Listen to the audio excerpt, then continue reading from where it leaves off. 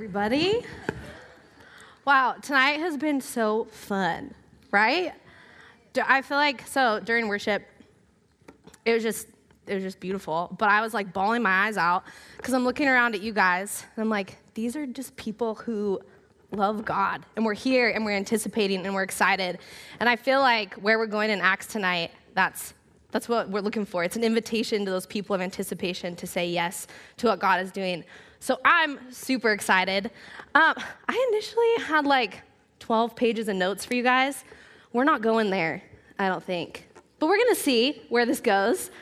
It's gonna be fun. I'm a very notes person, so this could be fun, or it could be not so fun. But I'm thinking fun, because tonight's good. I can feel it, that God he's up to something, and I hope you're excited, because I feel excited.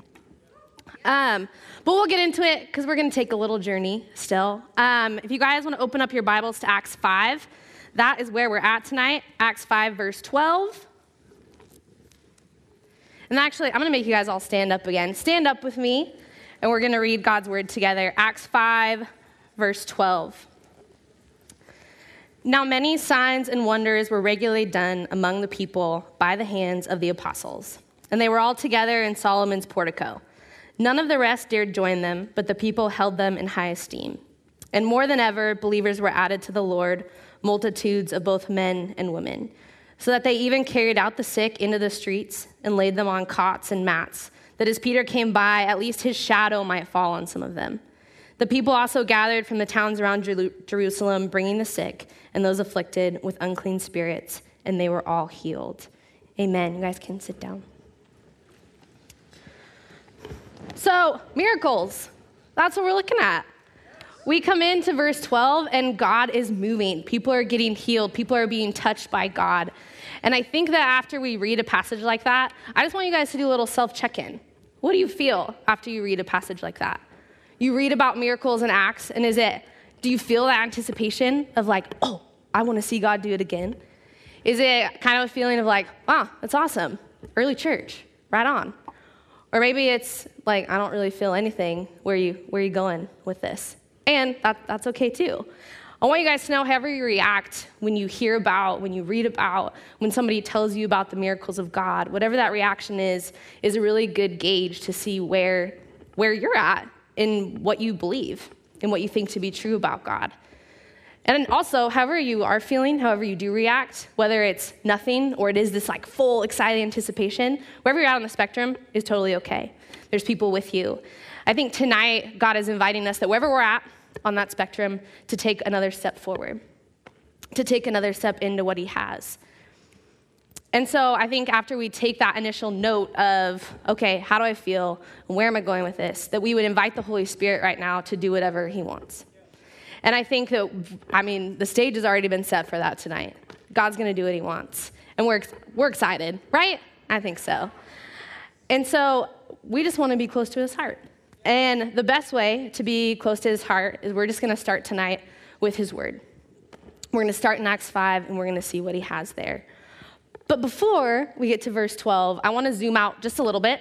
I want to zoom out to earlier in Acts that we can kind of see there's a prayer that's said in Acts 4, and it's the disciples, and they're praying for boldness. It's Acts 4:29 through 30, and it says, "And now, Lord, look upon their threats and grant to your servants to continue to speak your word with boldness, while you stretch out your hand to heal, and signs and wonders are performed through the name of your holy servant Jesus."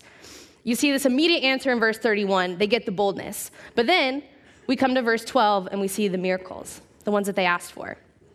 Now, between chapter 4, what we just saw, and 5:12, where we are tonight, there's a break, right? There's the break with Ananias and Sapphira that Alex talked about last week, so I don't have to talk about today. And we also see this radical generosity of the church. We see the church giving of what they have. They're taking care of other people.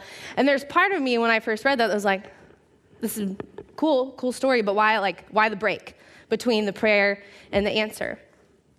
So actually, this is why I love the Bible. The Bible is so fun. But Luke is being super intentional when he puts this break in there. Because what this break is showing us is what the people of God are supposed to be. So if we think back, Acts 2, Pentecost, right? We've talked about this, House of Acts. This is the coming of the Holy Spirit. The coming of the Holy Spirit to dwell and live in the people of Jesus. So until that time, the place where the Spirit of God stayed, the place where people would go to meet with God, was the temple. Pentecost said, the coming of the Holy Spirit said, no longer does God live in temples, but he lives in people. He lives in this new covenant family of Jesus. So Luke takes this break, and this isn't the only reason for it, but part of the reason why he steps back and says, look at the radical generosity of the church, look at them care for one another, is because he's also pointing back to something that we'll see in the Torah, specifically in Deuteronomy 14:15, where the role of the temple at the time was to take care of the people, was to give of what they had, that people would come and they would give to God so that it could be dispersed and people would be taken care of. So what we're seeing again is Luke saying, no, look again, it's not the temple anymore. It's the people of God.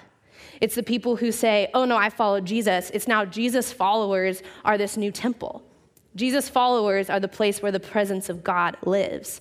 And because of that, they're the ones taking care of people, but also it sets us up to come to verse 12 and see, okay, this is what it looks like for Jesus' people to be the temple. He is going to meet people with his healing presence, with his generosity, with his goodness. All the things that happen in the presence of God are now happening in the presence of these people because his presence lives with them. So what we see when we come to Acts chapter 5:12, and we're like, whoa, miracles are happening. Luke is like, yeah, the stuff that happens in the presence of God is going to happen when Jesus people get together, when Jesus people say yes to what he's doing. So that's where we start Acts 5:12 with this knowledge, okay, we are the temple of God. We are the people who carry his presence. So when we come and they're saying now many signs and wonders are regularly done, we're not surprised. Yeah, regularly, God is going to do stuff because he is in these people. He is going to use you. He's going to use me. He's going to use the apostles because the Spirit of God is in them and is working through them and wants to move and wants to heal and wants to do all these things. And that's where we come and we see verse 12. And I think that we come there, and it's like, okay, these signs and wonders, they're a regular part of the apostles' life. Christians gather together, and this verse is like answering the question for us, okay, what should the life of a Christian look like? What should the life of a church look like? It's telling us, Saints Hill, what should church look like? He's saying, oh, all the things that happen in the presence of God should happen when you get together. Super simple. But sometimes the simple things are the hardest, right? Because we come, we're like, yeah, these things should be happening. We want to see them. We want to know them. But there's also a cost, right? So the apostles, they're coming, but remember they prayed for boldness. They prayed for boldness because they were facing persecution. There was people who wanted them in prison, people who wanted them dead. But they said, nope, we're going to gather anyway. We're going to ask to see God move anyway because we know this is our new job as the new temple, is to be these people. So they counted the cost and they said, nope, it's worth it. And for us as the church today, we are super blessed because it's not death or prison that we're thinking about, but there is a cost. You guys are here. It's your Sunday night. You guys have places to be tomorrow. You have school, or you have kids that you're bringing here late, and maybe on the way home you get a meltdown because we went over, or whatever happens. But you count the cost and you say yes, because you say, no, I want to be where Jesus is up to something. And I believe he's up to something when his people gather. And so we count the cost and we say yes. And let's be those people that we come here and we say, Jesus, you are worthy of it all, our time, our attention, whatever the cost is. And the cost could be greater than inconvenience. It could be losing a job or friends or whatever it might be in the future. We don't know what the world's going to look like. But we say today and forever, we count the cost and Jesus is worth it. His way is worth it. But if we're looking at this text, not everyone is going to count that cost the same. You see in verse 13, it says, none of the rest dared join them, but the people held them in high esteem, which kind of seems like it's contradicting itself. It's like, so no one did, but then all the people, like the rest of them. So when it's talking about the rest, none of the rest dared join them, it's talking about, most theologians will tell you that it's the rich people. It's those people in high authority. It's the people, guys remember Ananias from last week? It's people like him. So it's people in that same social group, that same area, and they're looking. I mean, you could speculate that maybe they watched what happened to Ananias, and they said, nope, don't want that to happen to me, that's for sure. So I'm afraid, I'm going to step back. Or maybe they just watched what was happening with the people, like all the people coming to Jesus, like there's weird stuff happening. Like, I don't want to get close to it. Or I can't tell you why they were afraid, but they were too afraid to get close. They let what they had seen, they let what they had heard, they let their experience dictate what they would decide, rather than wanting to listen in and join in with what God would say was true about them. And fear, if we let it, is going to do the same thing to us. If we let it, fear can keep us from the presence of God. If we choose our experience, or we choose a story that we've heard, or we choose something from the media, whatever it is, to say, oh no, that's what's true over what God says is true, we're going to miss out on his presence, just like they did. But the masses, so the rest of the people, not the rest, the people, they are holding on to what they see what's happening with the people of Jesus, and they see it as precious, and they're willing to get close, and so they do. And as they do, verse 14 tells us, and more than ever, believers were added to the Lord, both men and women. The biggest miracle is taking place as people encounter the works of God, is that they're meeting him. It's not that they're just getting to receive a miracle, they're meeting Jesus, and believers are being added. More people saying, yeah, I don't just want like the miracle, but I want where it's like, I want to know him. I want to know the source. I want to know where you guys are like getting everything you're doing. And because of that, it says that they're added to the Lord, both men and women, more than ever. So you're seeing just this flood of people changing their heart to partner with God. And so these people, they are expecting more of the Jesus stuff. They're expecting more of the miracles that they're seeing to happen. Because in verse 15, it says they even carried out the sick into the streets, laid them on cots and mats, that as Peter came by, that just his shadow would fall on them. These believers live in such a culture of expectancy, such a culture of, oh, we just want to like see God do something. So we're going to bring anybody who's sick, just put them out there. If Peter's shadow touches them, it's going to heal them. And they have this idea that God's not going to fail them, that God's going to do the things that they're seeing him do, that God's going to fulfill the role of the temple through these Jesus people. So they're getting around Jesus people. And I can't read that and help but think, what if Saints Hill was full of people that when you're around them, when you're around me, when you're around anybody at this church, that you can't help but be touched by his presence? That you can't help but get hungry because you meet them and you say, oh, let me meet the source. Let me meet the source of what's going on around you. And in seeing Jesus move, they get introduced to Jesus himself. And again, that's the biggest miracle of all, being invited to a life back in partnership with him. And that's what people will leave with. That's what people leave you with. And that's what I pray is the legacy of our church. That is, it's a group of people that goes out into the world and people just are gravitating towards you because the things that Jesus does are happening around you. That's the inheritance that this is leaving us with.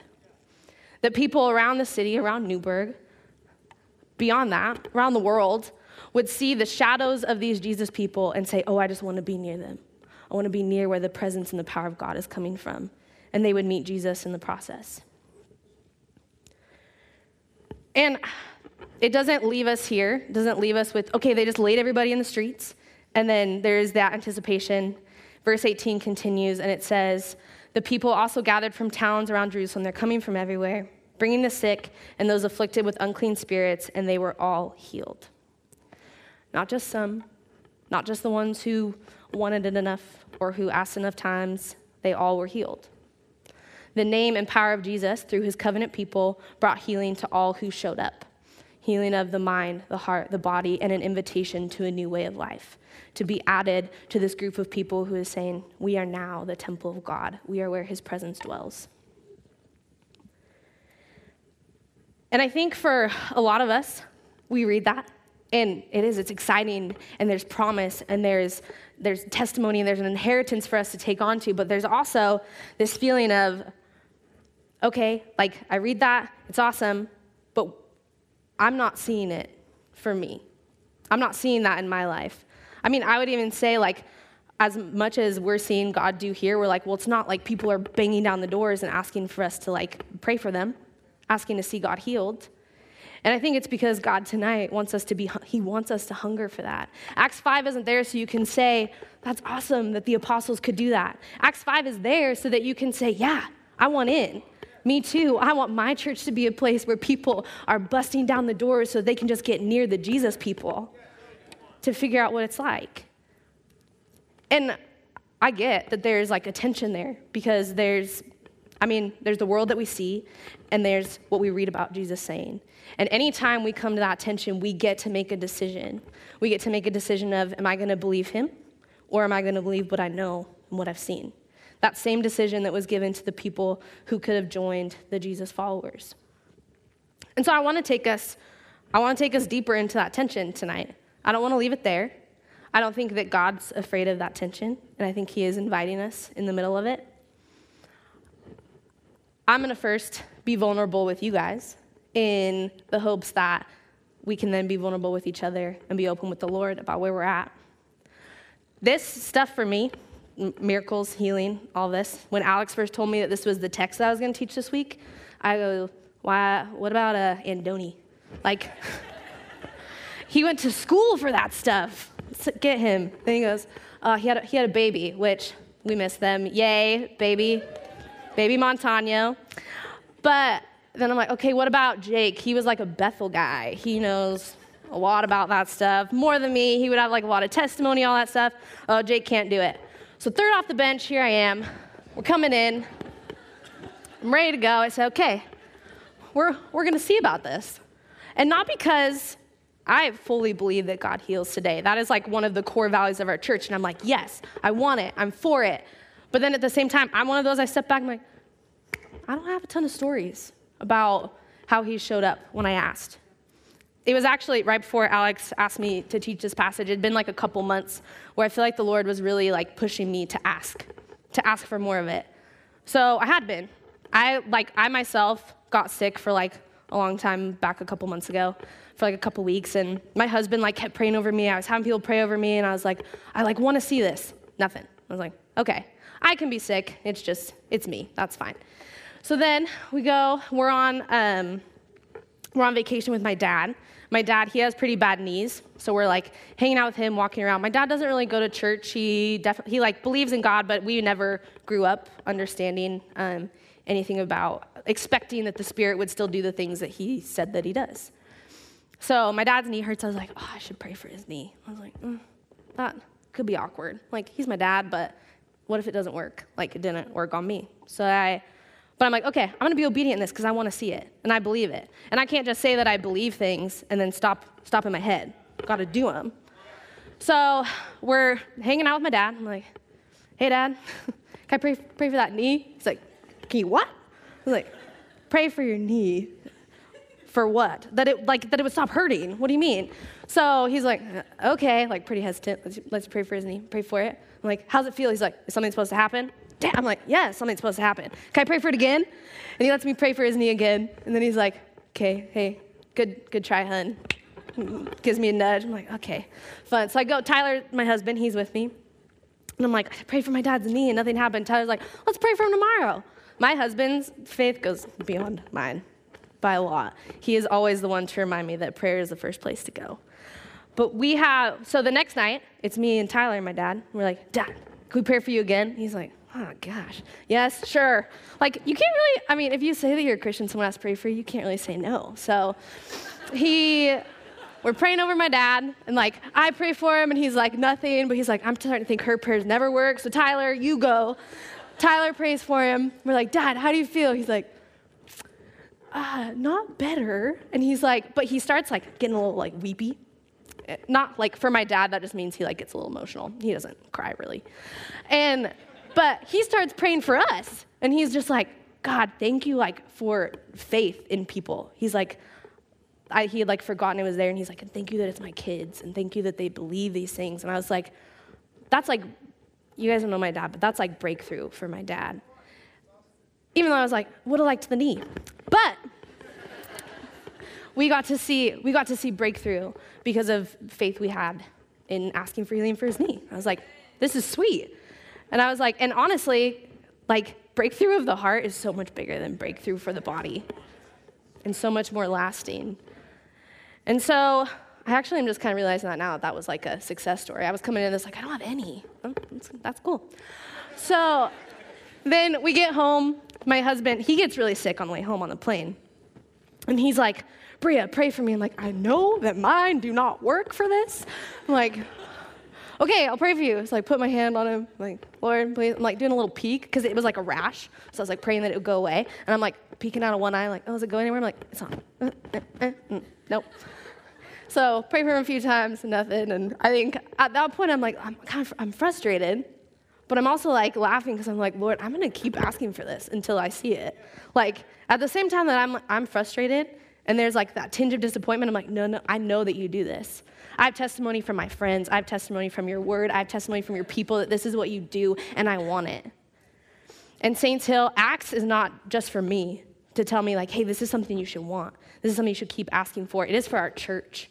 It is for all of us that God would free us up through testimony like this, testimony of others that you hear, to ask for stories of our own, to say, God, I want to see it. I want to see you do that for me. And I believe that this year is going to be a year for our church that anyone who wants them is going to get stories of their own. It's going to take the boldness to ask. And I get it, that asking can be scary. There's reasons to not ask. I felt them. I've gone through them. I've been in that tension and still am a lot of the time. When I first came into this teaching, I've had like a nice list of like, here's the reasons why society doesn't like healing, why the church in the West doesn't see healing. And I think those are important discussions. Actually, some really good resources for those discussions. John Tyson at Church of the City in New York, he just did an amazing teaching about miracles. It's called Jesus Stuff. Look it up. It's worth it. Only like an hour of your time. And then another book, Power Healing by John Wimber, another one that you should, if you're interested in seeing like basically that tension of faith and the reasons and kind of what the biblical basis is behind that, take a look at them. But I was on a walk this morning. That's how short notice this was. But I was on a walk this morning, and I had my list of reasons. I was praying through this teaching, and I felt like the Lord was like, just focus on the one. And I was like, the one. I was like, dang it, I know which one that is. And it's the least one that I want to focus on. But that's okay.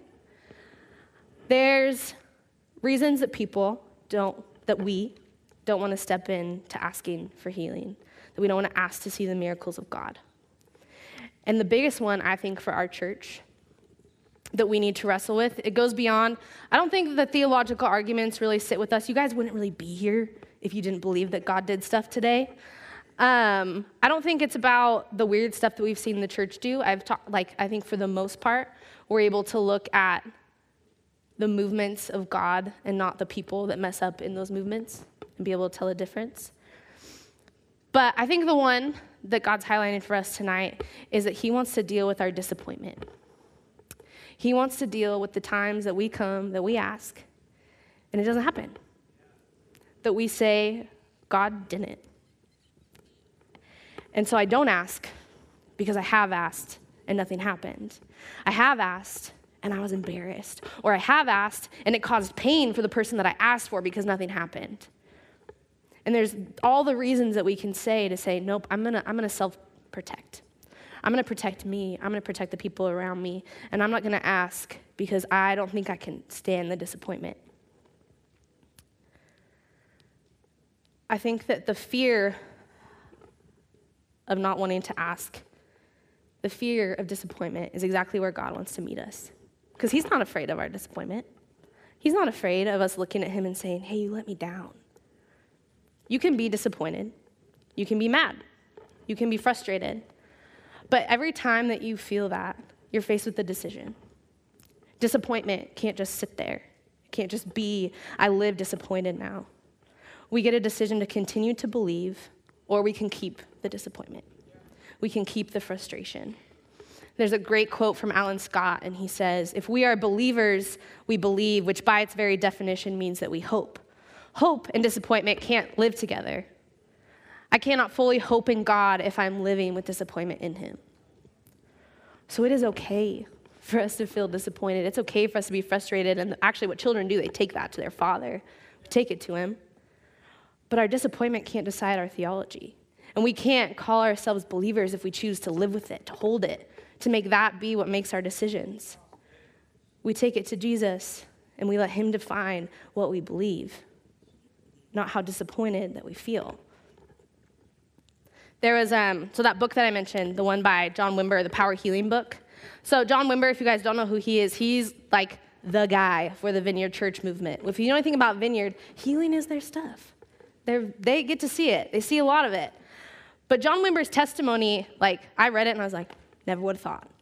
He has a story. So when the movement was first starting and they were meeting in a house church and he was learning about healing, learning about the miracles of God, getting to make that decision of, okay, am I going to believe or am I going to just like protect myself from disappointment? I get to pick one or the other. And so he picked, okay, I'm going to believe. I'm going to ask for the things of Jesus. And he's like, okay. And then he said he felt that God wanted him to do an altar call for healing. So pumped, he's like, yeah, altar call. We're going to see people healed. Altar call at his church, calls everybody up. Nobody gets healed. He's like, that was embarrassing. The next week, so God asked me to do it again. Does it the next week. Same thing. Nothing happened. He's like, I'm not gonna ask for this anymore. After the weeks of altar calls and asking, he's like, I'm done. And there's a quote from him from that story, and he says, one day I became so angry that I closed my Bible and I said, I will not teach about healing anymore. And then God spoke to me clearly and said, preach my word or get out. Get out, I asked fearfully, what do you mean get out? The Lord ignored my question, spoke to my heart, and said, preach my word, not your experience. He continued with his church to pray for the sick for 10 more months before there was breakthrough, before he got to see God say yes to what he was asking. And he said he realized that day that he didn't have to beg for God to show up. Mercy is part of God's character. We need to remember God's character. And it's freely available. He said, our job is to obey, pray, rely on his sovereign mercy, and God's job is to heal. So he said, I'm going to believe. I'm going to preach your word, not my experience. I'm going to believe your word, not my experience. And I'm going to say, God, heal. And I'm going to keep asking. And that's where we get to make the decision too. And honestly, for most of us, God is like when you're learning about healing and you're learning about gifts of the Spirit and you're asking, God's going to meet you like this. God's going to meet you and he's going to give you a yes much of the time. That 10-month story of waiting, it's like a dramatic example. But I think one that he gave John Wimber for a purpose to teach us and to teach all people who are struggling with that tension of believing. But we're in a moment where it's a now and not yet moment. Like we get to see the kingdom of God. We get to see breakthrough. We have the Holy Spirit living in us. But there's also the presence of a real enemy. And his desire is to steal, to kill, and to destroy. And he wants to twist the good things of God into something ugly and sick and out of design, which is what sickness is, which is what disease is, it's what sin is. It's outside his design. And that's why we can't deny the presence of pain. It's there. See it. We can't deny the fact that sometimes we ask and it doesn't happen. But even though we don't deny the presence of pain, we cannot give it the last word. We cannot give our disappointment, our pain, or our frustration the final word. We must trust the character of God, the word of God, and we give him the final word. And we know that we will see breakthrough because of his character. We look at Jesus. We look at the God that came to earth who's compassionate and loving and patient and kind and wants to know you and walk with you. That the whole point of giving a living temple to walk around so that his healing presence could be given to the world, so his blessing could be given to the world, that's God. And we want to be a people who trust God's character, God's word, over what we experience in a torn world. And that we're going to see him move and in line with his character. So I'm asking for that tonight. I'm bringing my disappointments. I'm bringing them to the feet of Jesus. And I'm saying you can have this. I'm going to trust you to be who you say you're going to be. And I think, you guys, if we all honestly step back and really think about the reasons why we don't ask, are they really enough to miss out? Are they really worth it to miss out on what God wants to do? Is it really worth it to say, no, I'm not into like the stuff I'm seeing in Acts 5 just because I don't know, not worth it. I don't think any of us would count that cost and really arrive there. We want this. We want to see the things of Acts 5. We want to see God move. And not necessarily because we just want to see God move, but we want to see his compassion expressed to the world. Another great quote from Alan Scott, he says, we do not heal the sick because we long to see God move in power. We heal the sick because it is an expression of divine compassion. It is what integrity does when it's confronted with brokenness. We long to make him visible for people to encounter him. That's the goal, that we want to encounter Jesus and we want the world to encounter him. We're not after power. We're not after miracles. We're not meeting here saying, yeah, we just want to see the God stuff. No, we want to encounter God. And what always comes with that is the God stuff, because that's what he does. So if you want to see him, you're going to see it. And he's going to challenge you, and he's going to ask you to step in, and he's going to ask you to risk, and you can say yes, and you can see more of him. Jesus touched people because of how great his love was for them, his compassion. He reached into the world, and he showed them his design. And now he's doing that with us, with his people. He's saying, be the ones, be my hands and feet, to reach out, to touch the world and show them what my design is. Show them what my intention is. Show them my love for them. We don't want to miss out on that kind of partnership. I believe that as our hunger as a church grows to see God, to see him move, as we ask him to be who he says he will be, that we are going to see his kingdom come here and now. That's what we want. We talk about it, and we talk about it a lot. And we're excited, but I think there's something building, that it's going to go from the excitement of a few to the excitement of this whole group of people to go and to touch a city, to touch a world. That it's going to go from the testimony that we've heard, from going and being like, hey, oh yeah, like my teacher told like a great story this week about how they saw God heal this guy, to being like, this weekend I was at the grocery store and I prayed for this lady and like she can walk now. And there's going to be stories like that for each of us. There's going to be stories like that we get to walk with and that we get to call our own. And there's this shift that happens when you move from just hearing stories when you're a part of them. And that's what God wants to do, is he wants to partner with you. He wants to give you your stories. He wants to speak your identity. He wants to tell you who he is and invite you into that. There's a river behind our apartment building, and I was walking that this morning. And I looked out at the river, and it's the slow part of the river. So it's wide and it's slow, and there's not like a ton going on. But I was like looking at just the little ripples as it moved. And I feel like God just gave me a thought. That if there's this part of the river that's just little ripples, but if I was to step into that river and keep following it, I'd eventually get to the part where there's like rapids and whitewater, right? I'd eventually get to the point where the river's moving more and more. And eventually, even past that, if I kept going, there would be a waterfall. There would be this power that you can't deny. There would be a power that you could see, that everyone can see, that people come to see. And that there's this sense that the waterfall is what we're seeing in Acts. I think we're seeing the ripples now. I think we can see them. We see like testimony every week of people that come forward and are seeing God move. But I think God wants us to just, wherever you're at in that river, to step in and to keep going. And that we're all going to get to be at that waterfall, that he's moving us that direction. That we would get to see his power on display. And I know that means that we can't stay safe. But honestly, if we're people who say that we want to follow Jesus, we already decided that we don't want to be safe. We already decided that that's not the life that we want, because we would way rather have life with him. Following Jesus is to say yes to all of the risk and a life that sometimes feels like the cost is great.